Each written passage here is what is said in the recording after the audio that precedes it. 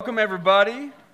My name is Drake, and I lead Salt Company here at the University of Minnesota. Hope to see some of you guys at U.S. Bank. I think the most compelling part of the U.S. Bank pitch was that it's a place where you can laugh. Because I don't know if you know this, it's actually one of the rare places in the city where you can actually laugh. And so we want to invite you to be a part of that. If you don't know the Rolling Stones, okay, you might know the Vikings. So we've got, in a couple weeks, we've got the Vikings game that you can jump in and be a part of, but that is what's coming up. Come be a part of that. But here's what we're talking about tonight. We're talking about sex, okay? And so if this is your first night at Salt Company, welcome to Salt Company. Here's the thing. We've been doing this series called The Talk, where we're talking about singleness, sex, and dating, because it's important. And guys, didn't Colin do a great job last week talking about sex? If you haven't heard it, go back, listen to it. It was phenomenal. And here's the thing. We want to talk about these topics because it's something that culture is pumping out so much information to you.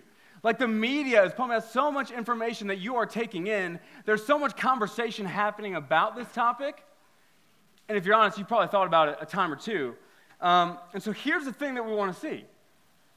The topic of sex is actually all throughout the pages of the Bible.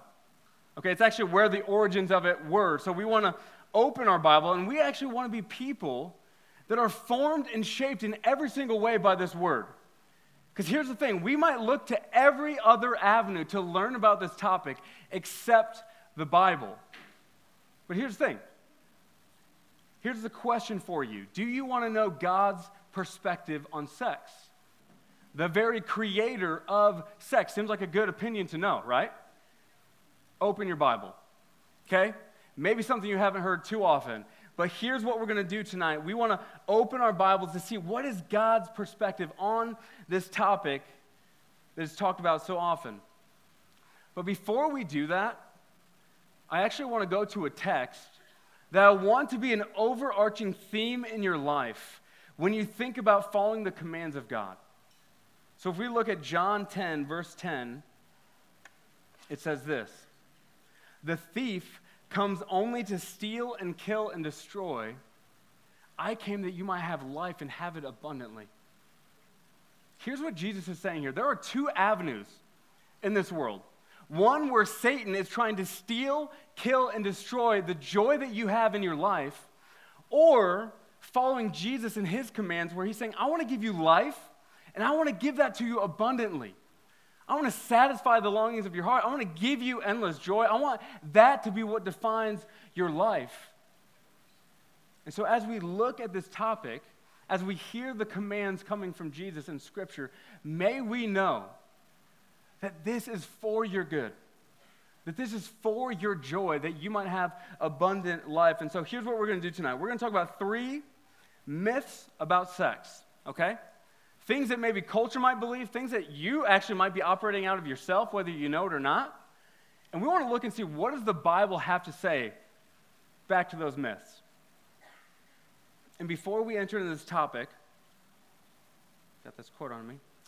Before we enter into this topic, I realize that where this can be an exciting topic to talk about, this can actually be one that heaps on shame and guilt for so many in this room. Where you might hear the commands of God and you look back on your past and you see how you've broken those commands and you feel like there's shame and guilt just piling up on you tonight. And here's what I want to remind you. There is therefore now no condemnation for those who are in Christ Jesus. For the law of the Spirit of life has set you free in Christ Jesus from the law of sin and death. For God has done what the law, weakened by the flesh, could not do by sending his own Son in the likeness of sinful flesh. And for sin, he condemned sin in the flesh, in order that the righteous requirement of the law might be fulfilled in us who walk not according to the flesh, but according to the Spirit. That is what's true over your life. Because here's the reality, Salt Company. We serve a God that doesn't say shame on you. He says shame off you and shame on me. That's the Jesus that we serve. That's the King that we worship here tonight. And so if there is any ounce of shame that you are feeling tonight, that is not of God. He said, no, I'll take your brokenness. I'll take your shame. He wants you to know that he delights in you wherever you're at right now. But I also want to say, as we talk about this topic, if there's some conviction of, man, I want to leave the past in the past, I actually want to change. I want to live in this joyful route that Jesus has put before me, and I want to take steps towards that direction. Here's what I want to say. That could be the Holy Spirit prompting you and inviting you into the life of joy. And so listen to that, respond to that. And I also realize that there are some in this room that have had devastating life experiences in this realm. That you have been abused sexually, and anytime this topic comes up, it just brings a bunch of hurt and pain. And what I want to remind you and tell you is that that was an incredibly selfish act and sinful act that was done to you. And that breaks the heart of God. That's not what defines you. It is not your fault. And it is my prayer that tonight you would actually see the way God sees the dignity and value and worth that you actually hold. And here's the thing about Salt Company. Salt Company is a family where you can be known and loved. And so if that is you, I want to actually invite you, come talk to one of our staff members. We want to care for you. We want to walk through that difficulty with you, and we want to remind you of the beauty that Jesus sees you with. So let me just pray to that end as we enter into this topic. Jesus, sex is one of the more beautiful gifts that you designed from the beginning of the world, and yet it is also one that has been a great means of destruction in this world. Jesus, there's hurt, there's shame, there's guilt when we talk about this topic, and it feels like one of those things that you just can't talk about with other people. But God, I pray that lie would be cast to hell, and that people would feel the freedom to be open and honest with the hurt that they've experienced, that they might find healing in you. God, would they remember time and time again that you say shame off you and shame on me? Would they have those words, that there's therefore now no condemnation for those who are in Christ Jesus? Would those be running on repeat over and over and over in their minds tonight?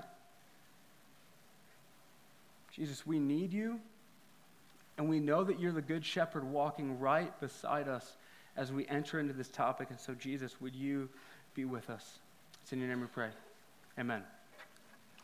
All right, you guys, we're going to jump into the first myth about sex, and that is, it's just sex, okay? So here's what culture would say. It's very common in our culture and for people to believe. Quit making a big deal about it. It's just sex. Like we have these desires within us, and like we're these sexual beings. It's only human to explore and to experience those type of desires. It's just a casual act that happens at one moment and doesn't carry over to any other part of my life, okay? It is just sex. So what is the harm in it? But let's look at 1 Corinthians 6. Again, to all of these, we want to open our Bibles because we believe God's voice is revealed in his word, and we want to see what God has to say about this topic. 1 Corinthians 6, verses 13 through 16. And if you don't have your Bible, please feel free to look up to the screens. It says, the body is not meant for sexual immorality, but for the Lord, and the Lord for the body. And God raised the Lord and will also raise us up by his power. Do you know that your bodies are members of Christ? Shall I then take the members of Christ and make them members of a prostitute? Never. Or do you not know that he who is joined to a prostitute becomes one body with her? For it is written, the two will become one flesh. Okay, a lot of confusing language in there. Okay, it talks about joining, it talks about different members. What is it saying? Okay, in this church at Corinth, a lot of weird things happen, okay? There's a dude that's sleeping with his stepmom, there's people getting drunk at the communion table, and there's these men that are actually sleeping with prostitutes, and they feel like it's totally fine. Because in their mind, it is something that's completely separate from their time worshiping in the sanctuary, right? Like they go and they have sex with these prostitutes, but then they are still able to come into the sanctuary and worship Jesus. There's no overlap. There's a separation between sexual life and the spiritual life. But what Paul is wanting you to see in this is that they have a dramatic misunderstanding of the two. That actually there's not a separation of maybe secular things and the sacred, but everything that we do is under the umbrella of our spiritual walk with Christ. And so he's trying to draw us in and to see that. And so for you tonight, you can see that term of prostitute basically as anyone that's not your husband or wife. And so for all of you, that would be literally anyone, okay? So it says, don't you know that he who has joined with the prostitute becomes one body with her? For as it is written, the two shall become one flesh. What Paul is trying to get you to see is the weightiness behind sex. That there's actually a weight that if you just see it as just sex, as these people in Corinth did, you won't understand the weightiness that it holds. It's not just an end, that's just an act that you do, but it's actually a means to an end. And I love that science is actually catching up with the Bible on this one. And what science has found out is that actually when two people have sex, there's a hormone that's released it's been labeled the attachment hormone. And so when that happens, two souls literally attach to one another, making it one complete soul. So every time someone has sex, there's an attachment happening at the soul level to that other person. And there is never a clean break. It's like part of you is with that person, part of them is with you. Why is that? It's because sex is actually doing what it was designed to do, to make two people one. The Bible would say that there is no such thing as casual sex like our culture would. And I just want to stop and say, one more time, there's no shame to be placed on you. Like God is in the business of redeeming broken things and making them beautiful, and I want to remind you of that. But I also want to stop and say that these words in this book actually is showing you the very heart of God. That his commands for you are actually for your good. That he wants to protect you from harm. He wants to protect you from hurt. He wants to protect you from shame. And so he is trying to call you to live a life where you are abstaining from this in your life. And so this text is trying to get you to understand the weight of what happens in sex between two people. That literally it's two souls joining together to be one. But there's also another truth that he's trying to proclaim to you. The reality that you are united with Christ. How amazing is that? Like the God that came to save the broken world, you have actually been made one with him so that when God looks at you, there's no clear-cut spot where you end and where Christ begins. When God looks at you, he sees the perfection, the purity, and the blamelessness of Jesus Christ himself. Your life has been hidden with Christ and God, Colossians would say. And so Paul is trying to show you the mystery behind both of these things. That sex causes you to be one with another person, but you have actually been made one with Jesus Christ himself. And he's saying those two things cannot exist with one another. Like you're delighting in the reality of this joy of being made one with Christ, being forgiven, blameless, and in relationship with him for the rest of your eternity, while at the same time trying to be made one with sexual immorality. Those two are completely incompatible. Just like if you tried to shake a bottle full of vinegar and oil as hard as you can, over and over and over, those two things aren't mixing together. They're literally incompatible with one another. So they're going to separate because they cannot mix together. A life of being united with Christ is incompatible with a life of sexual immorality.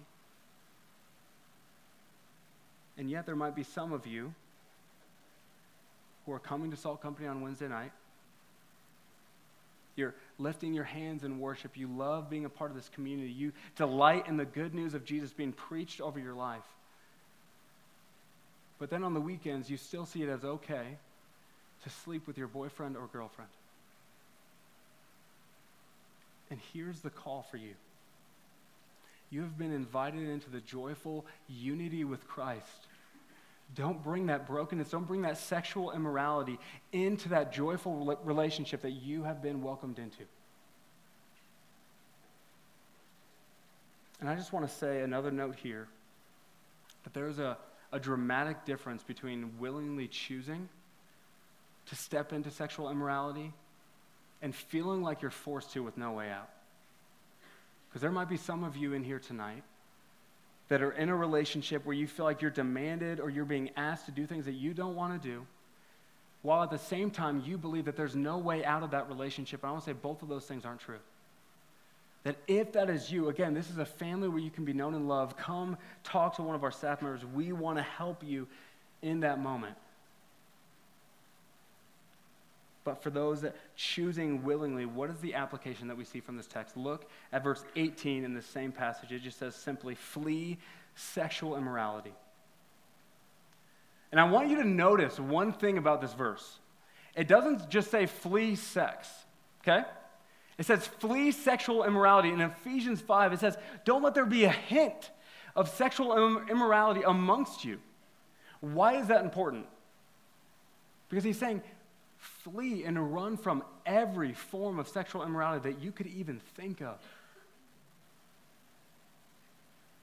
I think that's important for us to understand because I've sat down with a lot of students, and I've even used this in my own life from time to time. But they come up to me and they say, hey, Drake, I struggled with impurity this week, but it's okay, I didn't have sex. Like, Drake, I slept at my boyfriend or girlfriend's place, but it's okay, we didn't have sex.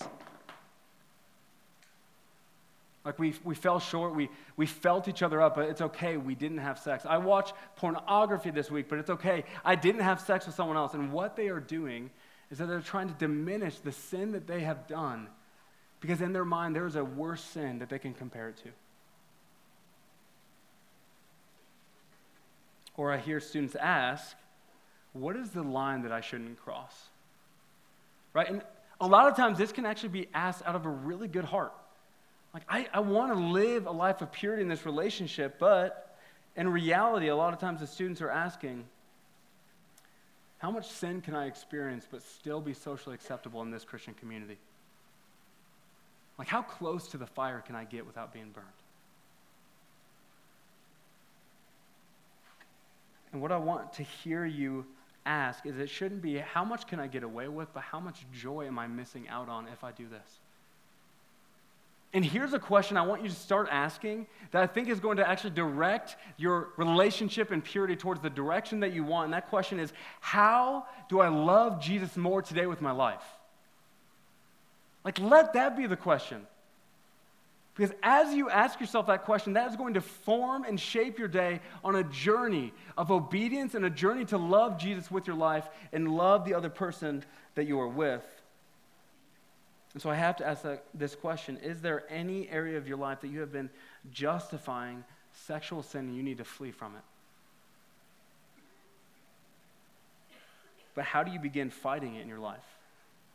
A lot of times it feels so difficult. It feels like you're never going to defeat it on your own. And it's actually going to be a pattern of confessing your brokenness and then taking action on it. And so a helpful tool, if you're taking notes, I want you to actually draw this out. What we call is the repenter's quadrant, okay? And so if we look at this, what we're going to see is the vertical axis, all right? So what that is it's talking about whether you're confessing your sin or whether you're concealing it, like you're not telling anyone else about it. The horizontal is, are you taking action to fight it, or are you apathetic and okay with where you're at? So here's the thing. We want to be people that are the first to confess our sin and the first to do something about it. Like, we want to be running with everything we have towards the repenter's quadrant because we know that that is actually the path to joy. But here's what I know about myself, and here's what I know about you. A lot of times, we struggle and fall into one of the other quadrants. And so what are those? So we look at the top left, where you confess your sin, but you actually aren't taking any action on it. That person's called the talker. Because that person will confess their sin often. They'll tell other people about it. But they actually kind of confuse confession with repentance. Like, if I just tell somebody, that's all I need to do. Or maybe they're not taking action on it because they truly just love that sin too much. Okay, the bottom left is the hider. That's someone that is not confessing it to anyone. That's someone that is not taking any action on it. They honestly just feel crippled by their sin. There's probably insecurity just keeping them in the dark. And they feel like they are trapped and can't tell anyone else about it. That person is the hider. The bottom right is someone who's seeking to take action, but not going to confess it to anyone else. That person's the fixer. That person's probably wrestling through their mind like, man, what will this person think if I tell them this weakness in my life? Like, will they even want to follow me? Will they see me as a good leader if I share this brokenness? And so what I'm going to do instead is I'm going to work really, really hard to fix that problem on my own, and then maybe later I'll tell you about it, but it's kind of a past tense thing. Like, hey, I struggled with this, but this isn't a struggle for me anymore.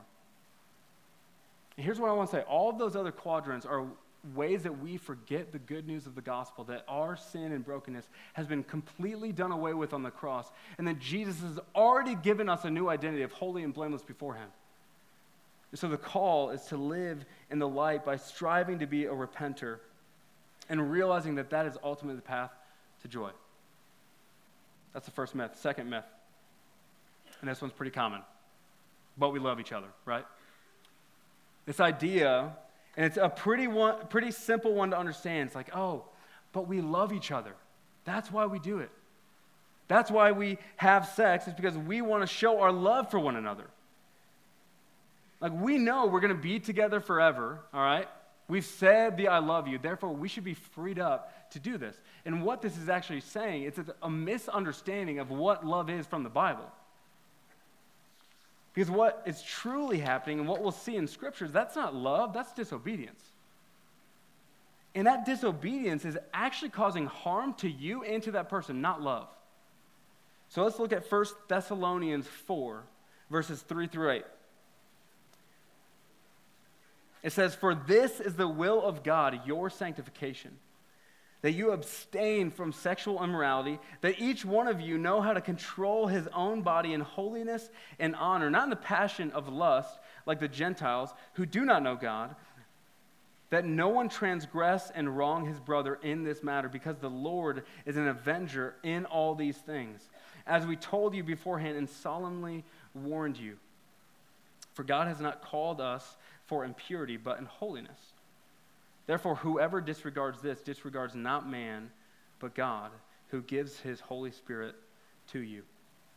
So this is the beginning of this text. This is the will of God for your life. Have you ever asked yourself that question? Like, God, what is your will for my life? Could you just tell me? Like, I want to have a clear perspective of my future, what it's supposed to be like. Could you just share with me what your will for my life is? Wouldn't that make it so much easier? He does right here. What he says is that here is the will of your life, your sanctification. And that's just a fancy word that means becoming more and more like Christ in every area of your life. Like, God's will for you is that you would actually be conformed more and more into the image of Christ, and that you would do away with more and more the dead life that you were living in. And he calls you to that by saying, I want you to abstain from sexual immorality, and I want to invite you into the life of holiness and honor. Holiness means just being set apart, being different from this world. And he says, let no one wrong his brother or sister in this way. What is that way? In the way of sexual immorality. So he's saying, let no one harm them in this way, because you were not called to live a life of impurity. You were called to live a life of holiness. So then he ends this passage with saying, if anyone disregards this, you're not disregarding man, but God. And here's what that's hitting on. Some of you might be sitting in the crowd tonight, and you're like, Drake, that's a sweet idea for you, not for me, okay? Like, I love that that is what you want to do. I love that that's your thought. I love that's what you're talking about. But that's good for you. That's not good for me. But this text is really just confronting you right where you're at by saying, you're not ultimately disagreeing with me. You're disagreeing with the God who voiced his words in these pages. Like, that is the authority that these words extend out from. And so how does this passage speak against the idea of we love each other? It shows you that's not love, because love would be to walk in holiness and honor. That's actually disobedience. And what you're truly causing for the other person in that relationship is not love, but you're actually bringing about harm on their life. Why? Because the most loving thing you could do would be to stir their affection and to call them to live more in the life that Jesus has called them to. That would be the most loving thing you can do. Those words actually extend from a selfish heart that is seeking to satisfy sinful desires, not one that's trying to show love. And as I've just learned more about this topic, what I've learned about impurity is that it gives you the illusion that there's depth growing in that relationship, when there's actually no depth being grown at all. Like, you'll see couples that are saying, man, we're not connecting. There's kind of a struggle in our relationship. Let's just try a last-ditch effort. Let's have sex, and let's see if that does the trick. Or people who literally don't feel connected unless they have sex. What that's showing is that there's really no depth being grown in the relationship. And so here's the application from this point. Depth isn't grown from impurity. Depth is grown from conversation. Super exciting, right? But here's what's true, and here's what I want to call you to. Set up dates and set up hangouts where you are fostering an environment where conversation happens, where you're getting to know what the other person's passionate about. You're getting to know about their family. You're getting to know about their personality. You're getting to know what they want to live for in their life. And here's something that's incredibly true that might seem obvious, but we might forget. It's really hard to get to know someone when you're making out with them, right? Let's just say it how it is. Like, you can't multitask with that, all right? And so here is the call. Set up a time where you're actually asking good questions. Dudes in the room, you're not trying to see how far she'll go. You're trying to think of one intentional question to ask her to get to know her. And so that's one side of the myth, that you show love by physical intimacy, by physical impurity. But the other side of that coin is that for some of you in this room, you honestly think that the only way for you to feel love is through physical intimacy. That there's a combination of insecurity and doubt that's causing you to think, man, that the only way that I will feel the value that I should is if someone is physically intimate with me, confirming that in my life. And I just want to say that's a lie straight from Satan. Like, you are a son, you are a daughter of the King. That is who you are. And the truth behind that is that he has bestowed the greatest value, dignity, and worth that you could ever have, and he has that for you right now. That you are satisfied in what he has done for you. You don't need to search anywhere else for that. Okay, here's a way to illustrate that. Imagine that I gave you a trash bag, okay? You name the brand, doesn't matter. Okay, I gave you a trash bag. And then I say, hey, I want you to put these 1,000 bricks into that trash bag. And you're like, Drake, that's for sure not going to happen, but I'll try it, okay? So you go one brick after the other. Next brick, next brick, next brick. What's going to happen to that trash bag? It's going to break. It's going to rip. Why? That trash bag wasn't designed to carry the weight of 1,000 bricks. Salt Company, nothing in this world was designed to carry the weight of your worship. Only God has the shoulders big enough to carry that. And here's what's true, is that you will hear that here tonight, and you will leave those doors, and you will get a wave of insecurity and doubt that hits you, and you'll be tempted to believe that physical intimacy is what you need to aid that. Where physical intimacy actually can't carry the weight of what you're looking for.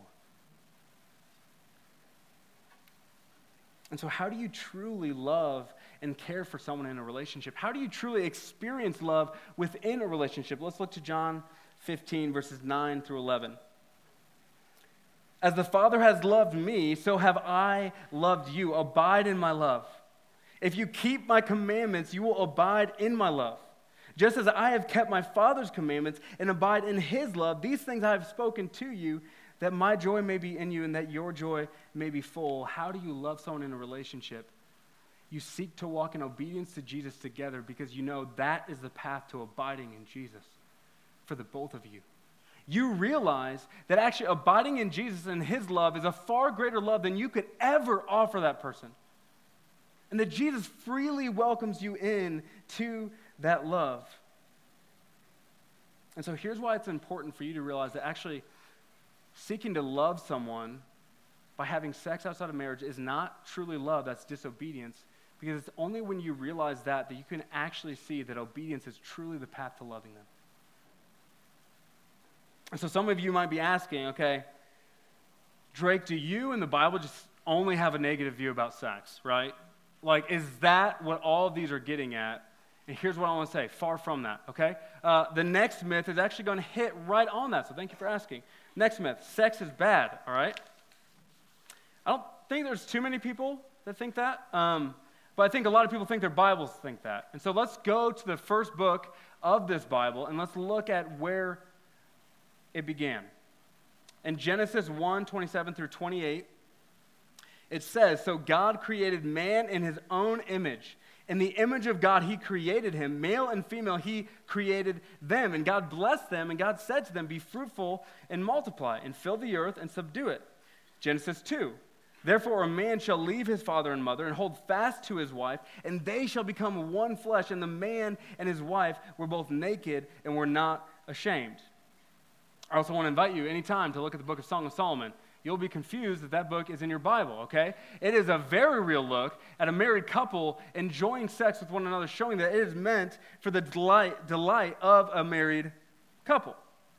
Okay, so what do we see in this text in Genesis? We see the very first command that God gives his people is to be fruitful and to multiply, okay? Like he creates Adam and Eve, and the first thing he says is, enjoy sex, make a bunch of babies, fill the earth, okay?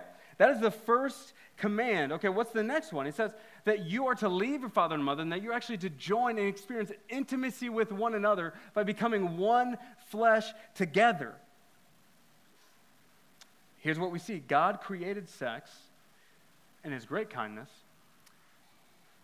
as something that would bring about incredible joy in a relationship. And the reason that it is so amazing, the reason why the world chases after it so much is because God designed it to be amazing. The very creator of the universe was the creator of sex. And so let's actually turn to 1 Corinthians 7. You can look up on the screen if you'd like. And let's see in the New Testament God's call through the Apostle Paul to a married couple. So he says in verse 4 through 5, "For the wife does not have authority over her own body, but the husband does. Likewise, the husband does not have authority over his own body, but the wife does." Okay? That'll push back on our culture. That's basically saying your body is no longer your own, but you're actually dying to yourself for the sake of the other person. Next words. "Do not deprive one another, except perhaps by agreement for a limited time, that you may devote yourselves to prayer, but then come together again, so that Satan may not tempt you because of your lack of self-control." Okay, here's what Paul is saying in this text to married couples. Have a lot of sex, okay? Just straight up, that's what he's saying. He's saying, do not deprive one another unless, except this one thing. And I want you to listen to all of the qualifiers that he lists out. Except, perhaps, okay, by agreement with both of you, for a very, very limited time, that you might actually step aside and devote yourselves to prayer. Seems like a super holy thing, but he's like, so that you devote yourselves to prayer, but then when you're done, come back together again, right? Like Paul is saying, enjoy the gift that God has granted you in the marriage covenant. So as he does this, we see that sex is a good and a powerful gift from our very Creator. And there's one consistent theme throughout the whole Bible. And something I want you to learn is that why I went to Genesis and why I went to 1 Corinthians is that you would see that this isn't a truth that's just meant for a time, but actually those two books were written in dramatically different times in history. that shows that this truth spans all history and culture and trends and is true for you as well today. And that theme is that where sex is a powerful and amazing gift, it is meant to be enjoyed between a husband and a wife in the context of marriage. In the covenant commitment of marriage. Why? In our culture, a lot of relationships are based off of what we could say contracts. Like, if you do this, then I'll stay around. If you perform in this way, then I'll stay around. But here's what a covenant says. It says, it doesn't matter what you do. It doesn't matter how you perform. It doesn't matter what you bring to the table. I am going to show up. Literally, no matter what you do, I am here. And God is showing us that that is the safest place for two people to experience intimacy with one another and to not have shame heaped on to that relationship. In this context, it is a powerful gift that is used for good. In any other context, it's a powerful force used for destruction. Okay, the way I want to illustrate this, I'm going to talk about bowling. You might wonder how that's going to connect, but we'll get back around, okay? So I love bowling, okay? A lot of people in here probably love bowling. It's a great time. You go with a bunch of people, get your ball, you put your hand over the little air thing to make it look like you know what you're doing, and then you go up, and all the dudes in here try to get a land speed record, right? Try to see if they can get over the 20s and try to hit all of the pins. Here's a question. Is bowling destructive? And I'm not talking about to your confidence. I'm talking, like, is it destructive? You'd say no, right? Because here's the reality. You've only ever bowled down the lane, hopefully. Because here's what's true. Say, I'm bowling with all of you guys watching. That'd be very intimidating. But before I go up to roll this thing, I turn around, and instead of rolling at the pins, I chuck this ball as hard as I can at you. Is bowling destructive? Yes. Okay, simple answer to that question.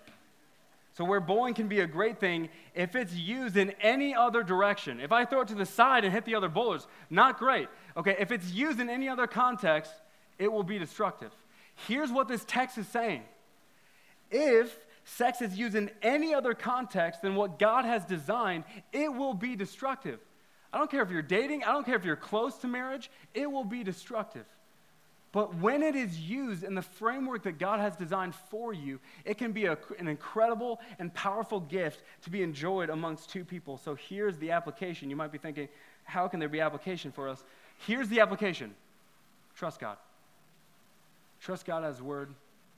Trust God that when He says He came to bring life and to bring it abundantly, that He meant it.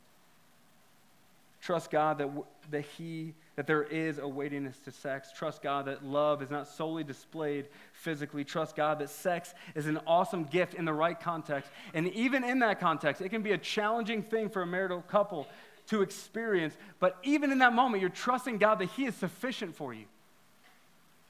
Because here is the beautiful thing as we look at the topic of sex in the Bible, is that where it's an incredible gift, it's ultimately pointing to the most incredible gift that we all have access to right now.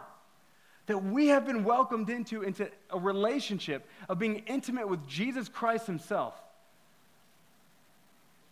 And we can all begin experiencing the joy of heaven now, a place where sex will not even exist. A quote by Kevin DeYoung that I thought was really powerful is he says, if sexual intimacy is nothing up there, how can we make it everything down here?